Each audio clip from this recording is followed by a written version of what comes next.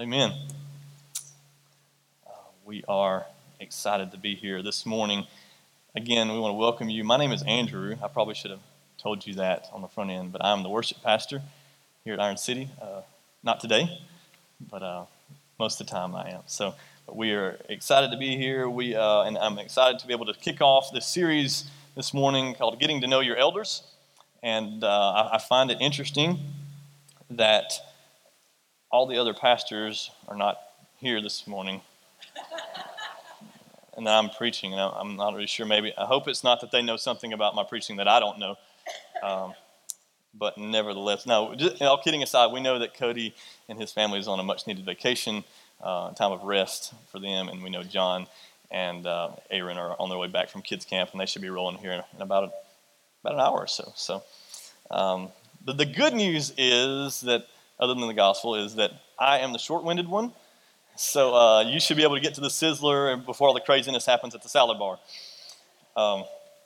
But for those of you that don't really know a lot about me, I want to take just a second and tell you who I am. Born and raised in the booming metropolis of city of Abel, Alabama. Grew up attending Chula Fini Baptist Church. It was there that I came to Christ, and it was there that the Lord began to place on my heart the direction of ministry, a vocational ministry to follow. And I was called to Hillcrest Baptist Church in Anniston at the ripe, mature age of 21, and I had it all figured out. Served on staff there for 10 incredible years. It was there that I met my wife. It was there that we had our first, not at there, but we had Micah while we were attending there. That would have been a good story. But we had a good time there. It was there at Hillcrest that I met a lot of lifelong friends, including our pastor here, Cody, and one of our emerging leaders, Sam, who did an incredible job this morning leading us in worship. Man, the team. It was like, I don't know how to explain it, sitting down there and knowing you're usually up here, and it's almost like your kids, and you're like just proud of them at the moment. Then you want to like run up here and do stuff, and it's like probably shouldn't because we're not that kind of church, but we could be. We absolutely could be. So it was there at Hillcrest that we saw God do some amazing things, some incredible things there. But it was also there that we saw God beginning to close some doors, very difficult. We thought we would be there forever, and we saw some doors closing. So it was that point through much prayer and godly counsel, that we decided to move on, step out on faith, and we visited here one Sunday, and I'm not sure, but I think 2 weeks later we applied for membership, so we didn't go anywhere else. But when God led us here, we had no idea what was coming a year and a half later. And I certainly had no idea that I'd be filling the pulpit on a Sunday morning for what I would consider one of the best pastors and preachers in our area. But when I was approached about the worship pastor position, I was ecstatic. You can imagine leaving a full-time ministry position and not having anywhere to go, and things just in your mind, you second guess a lot of things. But I can remember that phone call and wearing a pace a lot when I talk on the phone, and so it was just back and forth, and then it hit me. I was like, "What about John?" I was like, "What's John going to do?" But I was a little freaked out there. But then they said, "Hey, we shared with me the whole plan and seeing God work through John's life in student ministry. Man, if you haven't seen the way John loves our kids, man, you are missing it." And so that is a godsend to that. So, but man, God has been incredibly good to us, faithful to us, and I can say with my whole heart that me and my family, we love being here. We love the vision for missions and discipleship here, which is what got us here. That hooked us. The vision that this church and the staff has for that is why that we are here, and we are excited about the direction, the future of this church for the next 30, 40 years. And so we are excited. But today we are going to look at one verse of Scripture in the book of Colossians. So if you have your Bibles, go ahead and turn there. We'll get there in just a minute. In Paul's letter to the church at Colossae, written from his jail cell. He was having to address some issues that was going on in the church there. And essentially, they were devaluing the supremacy of Christ. They were taking Christ that was up here, the vastness, the bigness, the supremacy, the top thing of Christ, and they were kind of undercutting it. And they were allowing people to come into the church and do things, rituals and things that were kind of undercutting, saying you can do this and come to Christ, you can do this and be a solid believer, if you will. And so Paul is having to make some corrections there. So he writes this letter as a warning, but also as an encouragement. A lot of this book is very, very encouraging. So the first couple of chapters, we see Paul speaking a lot about being thankful to God in all things and the importance and the power of Christ and his rule and reign in all things. We see him speaking about putting on the new self in Christ, and how that we have been raised with Christ, and that we've been raised with Christ, that we should set our minds on the things not of this earth, but on the things above. And he's writing these words in chapter 3, a very applicable passage about how we should live as a new creation. And we get to the verse that we're going to look at this morning, which is chapter 3, verse 16 in the book of Colossians. If you're physically able, I would ask that you stand as we read this passage together. Just let the word of Christ dwell in you richly, teaching and admonishing one another in all wisdom, singing songs and hymns and spiritual songs with thankfulness in your hearts to God. May God bless the reading and preaching of his word. You guys may be seated. So what an amazing verse. Let the word of Christ dwell in you richly. Let the word of Christ be housed in you deeply. Let the word of Christ take precedence in your life, deep in your soul. Let it dwell there. What Paul is describing here is not mindlessly reading scripture or aimlessly reading a text and forgetting about it. He's not saying, hey, right before your D group starts on your way there, you should get your flashcard up on your steering wheel and try to memorize that so you don't look like a moron in about 15 minutes when you get to your D group, okay? That's not what he's saying. Letting the word of Christ dwell in you is not a checkbox to start or end your day, even though that discipline is very good and it's much needed. That's not what he's talking about here. The first question we need to ask is that what is, when it talks about the word of Christ? Well, teachings about Christ or the gospel, and or the words that Christ spoke himself.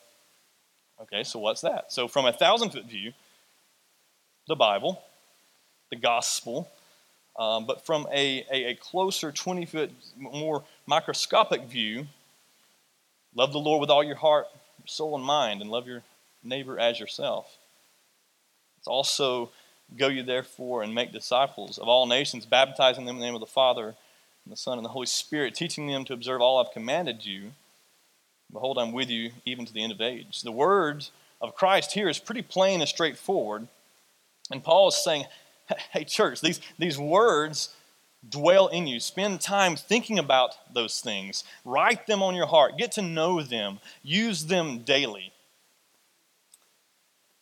Several months ago, we were doing some renovations on our house, which I absolutely love doing. And we were doing some tile work, doing some floor work, and baseboards, shoe mold, the whole nine yards. And I'll be honest with you, church. I feel like I'm pretty good with tools, basic hand tools. I feel like I'm pretty decent with that, and I kind of get a grip on it. I'm from the Able area, and we know what tools are. Okay, but my dad, being the awesome dad he is, hey, I have these pneumatic tools that will make your life so much easier.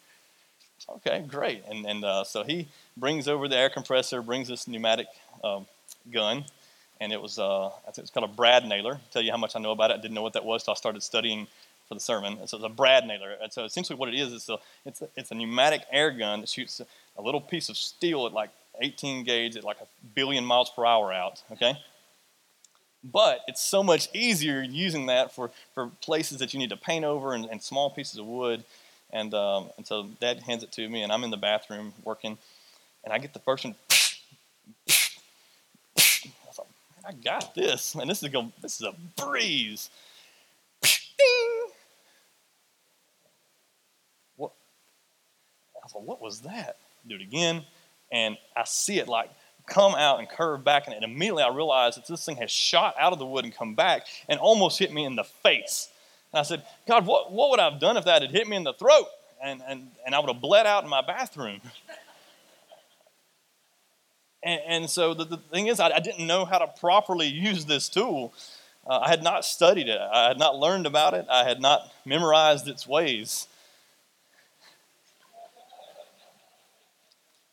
But guys, scripture memorization is incredibly important. Memorizing verses, memorizing chunks of scripture, large passages, chapters, even books, is so incredibly important. And I mentioned D group earlier. If you want the most out of your discipleship group, man, focus on your scripture memorization.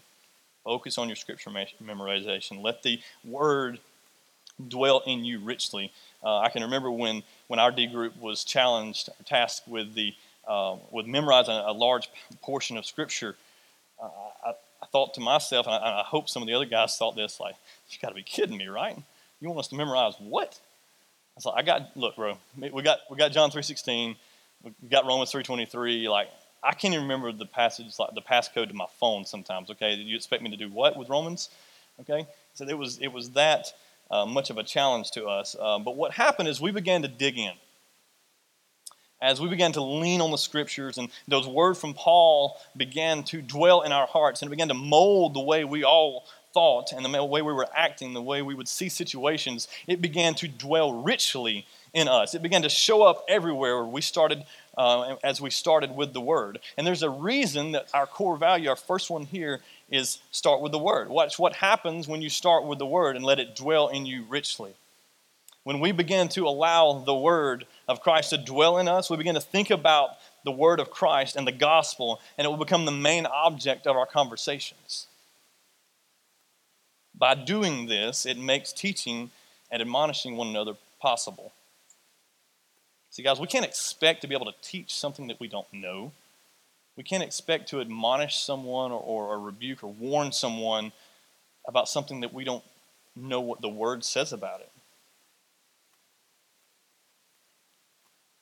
As the Word of God enters our minds and souls and our hearts, it will naturally flow out of us. And as we teach, as we admonish, as we rebuke, we love, as we encourage, it will naturally flow out of us with all wisdom from a holy God through the Holy Spirit who dwells in us.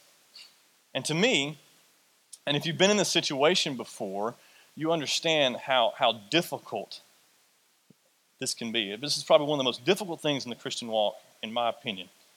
It is rebuking or warning another brother or sister in Christ. And coming from someone who's been on both sides of that, let me share this with you. If you are the one receiving that warning, if you're the one receiving that rebuke, you should praise God. You should praise God that someone in your life cares about you enough to lament over a situation. That, look, I can tell you it's hard for them. They don't want to come to you with this, but they have to because of what the Word of God says to. You should praise God that somebody cares enough about you that they're going to have a difficult conversation with you in hopes of you seeing that and repenting and turning from that. Paul's telling the church that you have a duty. First, it's to start with the Word, then it's to teach and admonish each other. He says, love your brother or sister enough to lovingly correct them and warn them with wisdom from God. I'm telling you this morning, it is our responsibility to let the Word of Christ dwell in us richly so that we can teach and so that we can admonish with all wisdom. And as this happens, it should cause us to be overjoyed and cause our hearts to sing songs. Let me tell you, man, when you guys sing in a corporate worship setting, it is encouraging.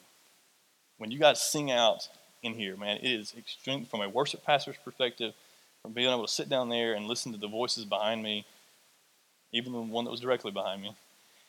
It was encouraging. It was encouraging.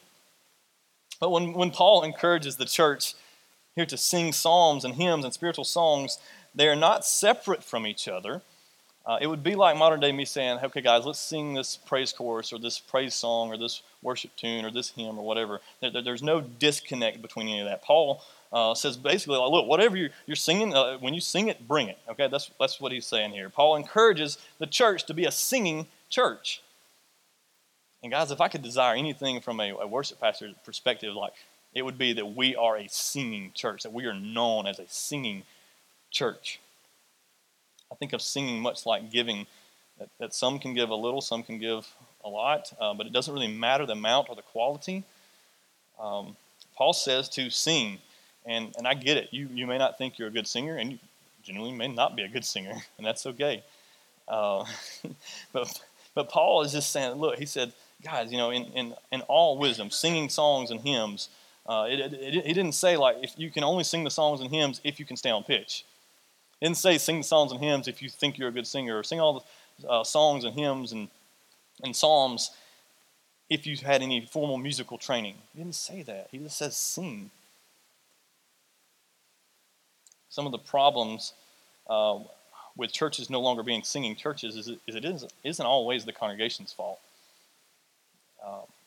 Our culture, even the church culture, we have, especially in the last 15 years, we've really squashed your opportunities to sing, and that's by singing songs that are way too high for you, or way too low for you, or that you don't feel comfortable singing. Look, I get it. Not everyone has the range of Kerry Jobe and Anthony Evans. Okay, we don't. None of us have that. And so what happens is, as worship pastors, and Sam has dealt with this, I've dealt with this, I'm sure John has as well, is there are certain songs that we think fit our vocal range really well and really showcase our voice. Really, there's a certain sweet spot. And we oftentimes will pick those songs because it makes us sound good. Well, the problem with that is it's not about us. Our job is to help you be able to sing in corporate worship. And so as your worship pastor, I can promise you that we are aware of things like that, and that we focus on having songs that you're able to be able to sing with us. We also crush your ability to sing songs when we do new songs that maybe are difficult to follow along with. And by new in sense, I mean newly written, not necessarily new to you. But these songs that you really can't follow without having a lot of musical training. And guys, look, I love new songs like everybody else does. And but if you have to sing something like 20-something times just to get an inkling of the chorus, that's probably a hint that we probably shouldn't do that. Okay? There's a reason that the hymns are so singable. But I say all that to say worship pastors all across probably this county and the state and the world are singing songs that squander and that remove congregations' ability to be able to sing along in worship. And that's wrong. It's not an easy task for worship leaders to do that. But I say all that to follow back to this. Paul says, sing. Whatever it is, sing. Some of my favorite times in worship, and I'll give you a little inside information here, okay? You've probably seen us with these little things that dangle off our ears. No, they're not earrings, okay? Some may have earrings, but mine are not. And you may see us pull our they're called in-ear monitors. Okay, we're going to have a little tech training here for a second. This is a side note, not in the notes. But it helps us hear each other better, okay? Well, if you ever see me pull my left ear out, that is cue to you that you sound good and I want to hear more. Okay, so that's a little cue to you guys. If you see me pull that ear out, you go, hey, I like that. If you notice Sam right there at the end of the worship service, he had both ears in, he pulled them out. Why? Because he was encouraged by your singing, and he wanted to hear more of that. So there's our little inside information. We got a little something going on here, okay? So there are times, I think back to when we went to T4G a few months ago, and there was 10,000 plus voices singing psalms and hymns and spiritual songs to God. Most of them pastors, so you know how poorly that could have been. But it wasn't. It was incredible. It was incredible, not because of anything special on stage. It was a piano and a vocal mic, very basic. But man, it was encouraging to hear those guys. It was a little peek of heaven. And there are weeks when we are singing here, and it's so good. Like 2 weeks ago, man, 2 weeks, I don't know what y'all did, but it was incredible 2 weeks ago. This week was good, last week, but 2 weeks ago was really good, okay? And I can tell you're locked in, and it's just hot. The service is just, it's smoking, man. It's just good. And then there are weeks when it's just kind of cold, a little indifferent. And if I was willing to bet, the weeks that it's a little off, the Word of God probably hasn't dwelled in your hearts that week. Maybe not as much so as the week before or the week after. Maybe it's us, you know. The Word of God probably hasn't dwelled in our heart as much that week.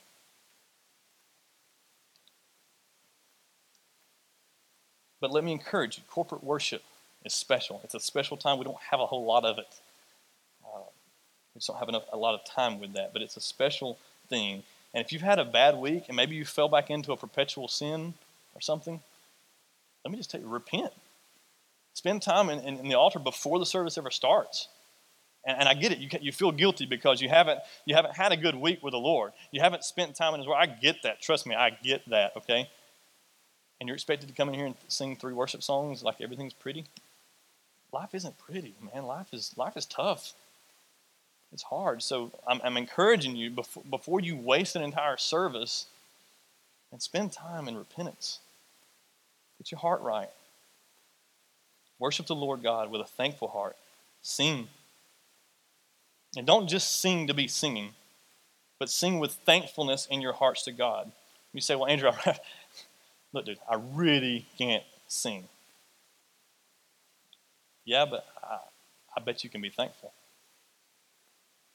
I guarantee that you can be thankful. And I'm even going to go as far as say there is probably a song, you may not know what it is, but there's probably a song in each of your hearts. Now, some of you, those songs probably need to be purged and replaced with other songs, but that's not the point. But there is a song in each of your heart. There's a song in my heart. When I'm having a good day, when I've had a good week with the Lord, there is a song that comes out, and it says, there is a river that flows from deep within. There is a fountain. See, it's songs like that, man, that just come out of my soul. And I don't know why. I'll be honest with you, I don't know the name of that song. I'm assuming it's There's a River or something. But I don't even know who wrote the song. I've never even led the songs. But anyway, that song, like in here, I mean, you can ask Sam. There's times where like I'll be at work and that you'll hear that song. But there are also times in my life where I've had a rough week. There's been times where I have slipped back into a past sin that I thought, man, I thought I got that, man. And I hear the words, and I sing the songs of, you know, Lord, I Need You by Chris Tomlin, where sin runs deep. Your grace is more. Where grace is found is where you are. And where you are, I am free. Holiness. Holiness is Christ in me. I think about a Jason Crabb song. It's a great song that comes to my mind. My strength is gone. My heart is full of sorrow. I can't believe how much I've let you down. I dread the pain that waits for me tomorrow as the sun reveals my broken dreams scattered on the ground. God, please forgive me. God, I need your grace to make it through. Lord, all I have is you. I'm at your mercy. Lord, I will serve you until my dying day. Help others find a way at your mercy. Lord, please forgive me. Those are the weeks, those are the songs that come out of my heart. Sing with thankfulness in your heart to God for what He's done in the past. Sing with thankfulness in your heart for what God is doing right now. Sing with thankfulness in your heart for what God is going to do in the future. Have you ever done that? Have you ever thought about that? Thank God for what He's going to do in the future. Man, He's been so faithful in the past. His promise still stands. Great is His faithfulness. Listen, guys, the faithfulness of the Lord transcends time. He doesn't the faithfulness of the Lord doesn't have a start time and an end time. If God is faithful, incredibly faithful, what are we thankful for? Personally, I live in a place where I was brought up and I got to hear the gospel. Think about that. I was born in a place where I was able to hear the gospel and respond to the gospel, telling God, God, have your way with me. Have your own way, Lord. I have reason to be thankful for God sending me my wife, a beautiful, godly woman. I have reason to be thankful because of my son. I have reason to be thankful for my daughter, who I hope to get to meet in just a couple of months. The Lord has provided me a job that I love. The Lord has provided a ministry I get to serve in, a church family to partner with that encourages me. I'm thankful to God that in His sovereignty, I went from Chula Finney to Hillcrest to Iron City. And I get to serve on a staff with some of my best friends, a staff who is committed to you guys for the long haul. And this is not a stepping stone ministry for us. I'm thankful for what's going to happen here at Iron City in the future. I'm thankful for the missionaries that God is going to raise up here and send out. I'm thankful for the mission partnerships that we're going to get to see happen in the future. I'm thankful for God being able to raise up preachers and leaders and missionaries and elders and deacons' wives, and I'm excited to see that happen. I'm thankful for what God is going to do in the future. These things and so many more pave the way for me to sing songs with thankfulness in my heart. The question is, what do you have to be thankful for? Is it your health? Is it your family? Is it finances? Are those things you're thankful for? So what if your health is failing? It's happened to some of you. What if you lose your family? Some of you have children that are far away. Some of you have had issues with your family. What if you get so far in debt that you see no other way out? And you feel like there's no way to get out the financial situation that you're in? What if God removes all the things that we think are blessings in our lives? Could you sing a song with thankfulness in your heart to God? Are the promises of the Scriptures enough for you to sing with a thankful heart? Is the word of Christ that's hopefully dwelling in you enough for you to sing with a thankful heart to God? There's no doubt there are several of you in here this morning that are having trouble singing with a thankful heart to God because of sin, because of the separation. Maybe you have a relationship with the Lord, but there is something there that's causing you to not be able to have a song in your heart or discover that song in your heart. This morning I am asking you, this what these altars are for. It's a place for things to come and die. Bring it down here and kill it. Others of you, you're having a hard time singing with a thankful heart because there is a gap between sinful man and a holy God that is only accessible through Christ and His work on the cross. Today is the day of salvation. Is the word of Christ that's dwelling in you richly enough for you to sing with a thankful heart?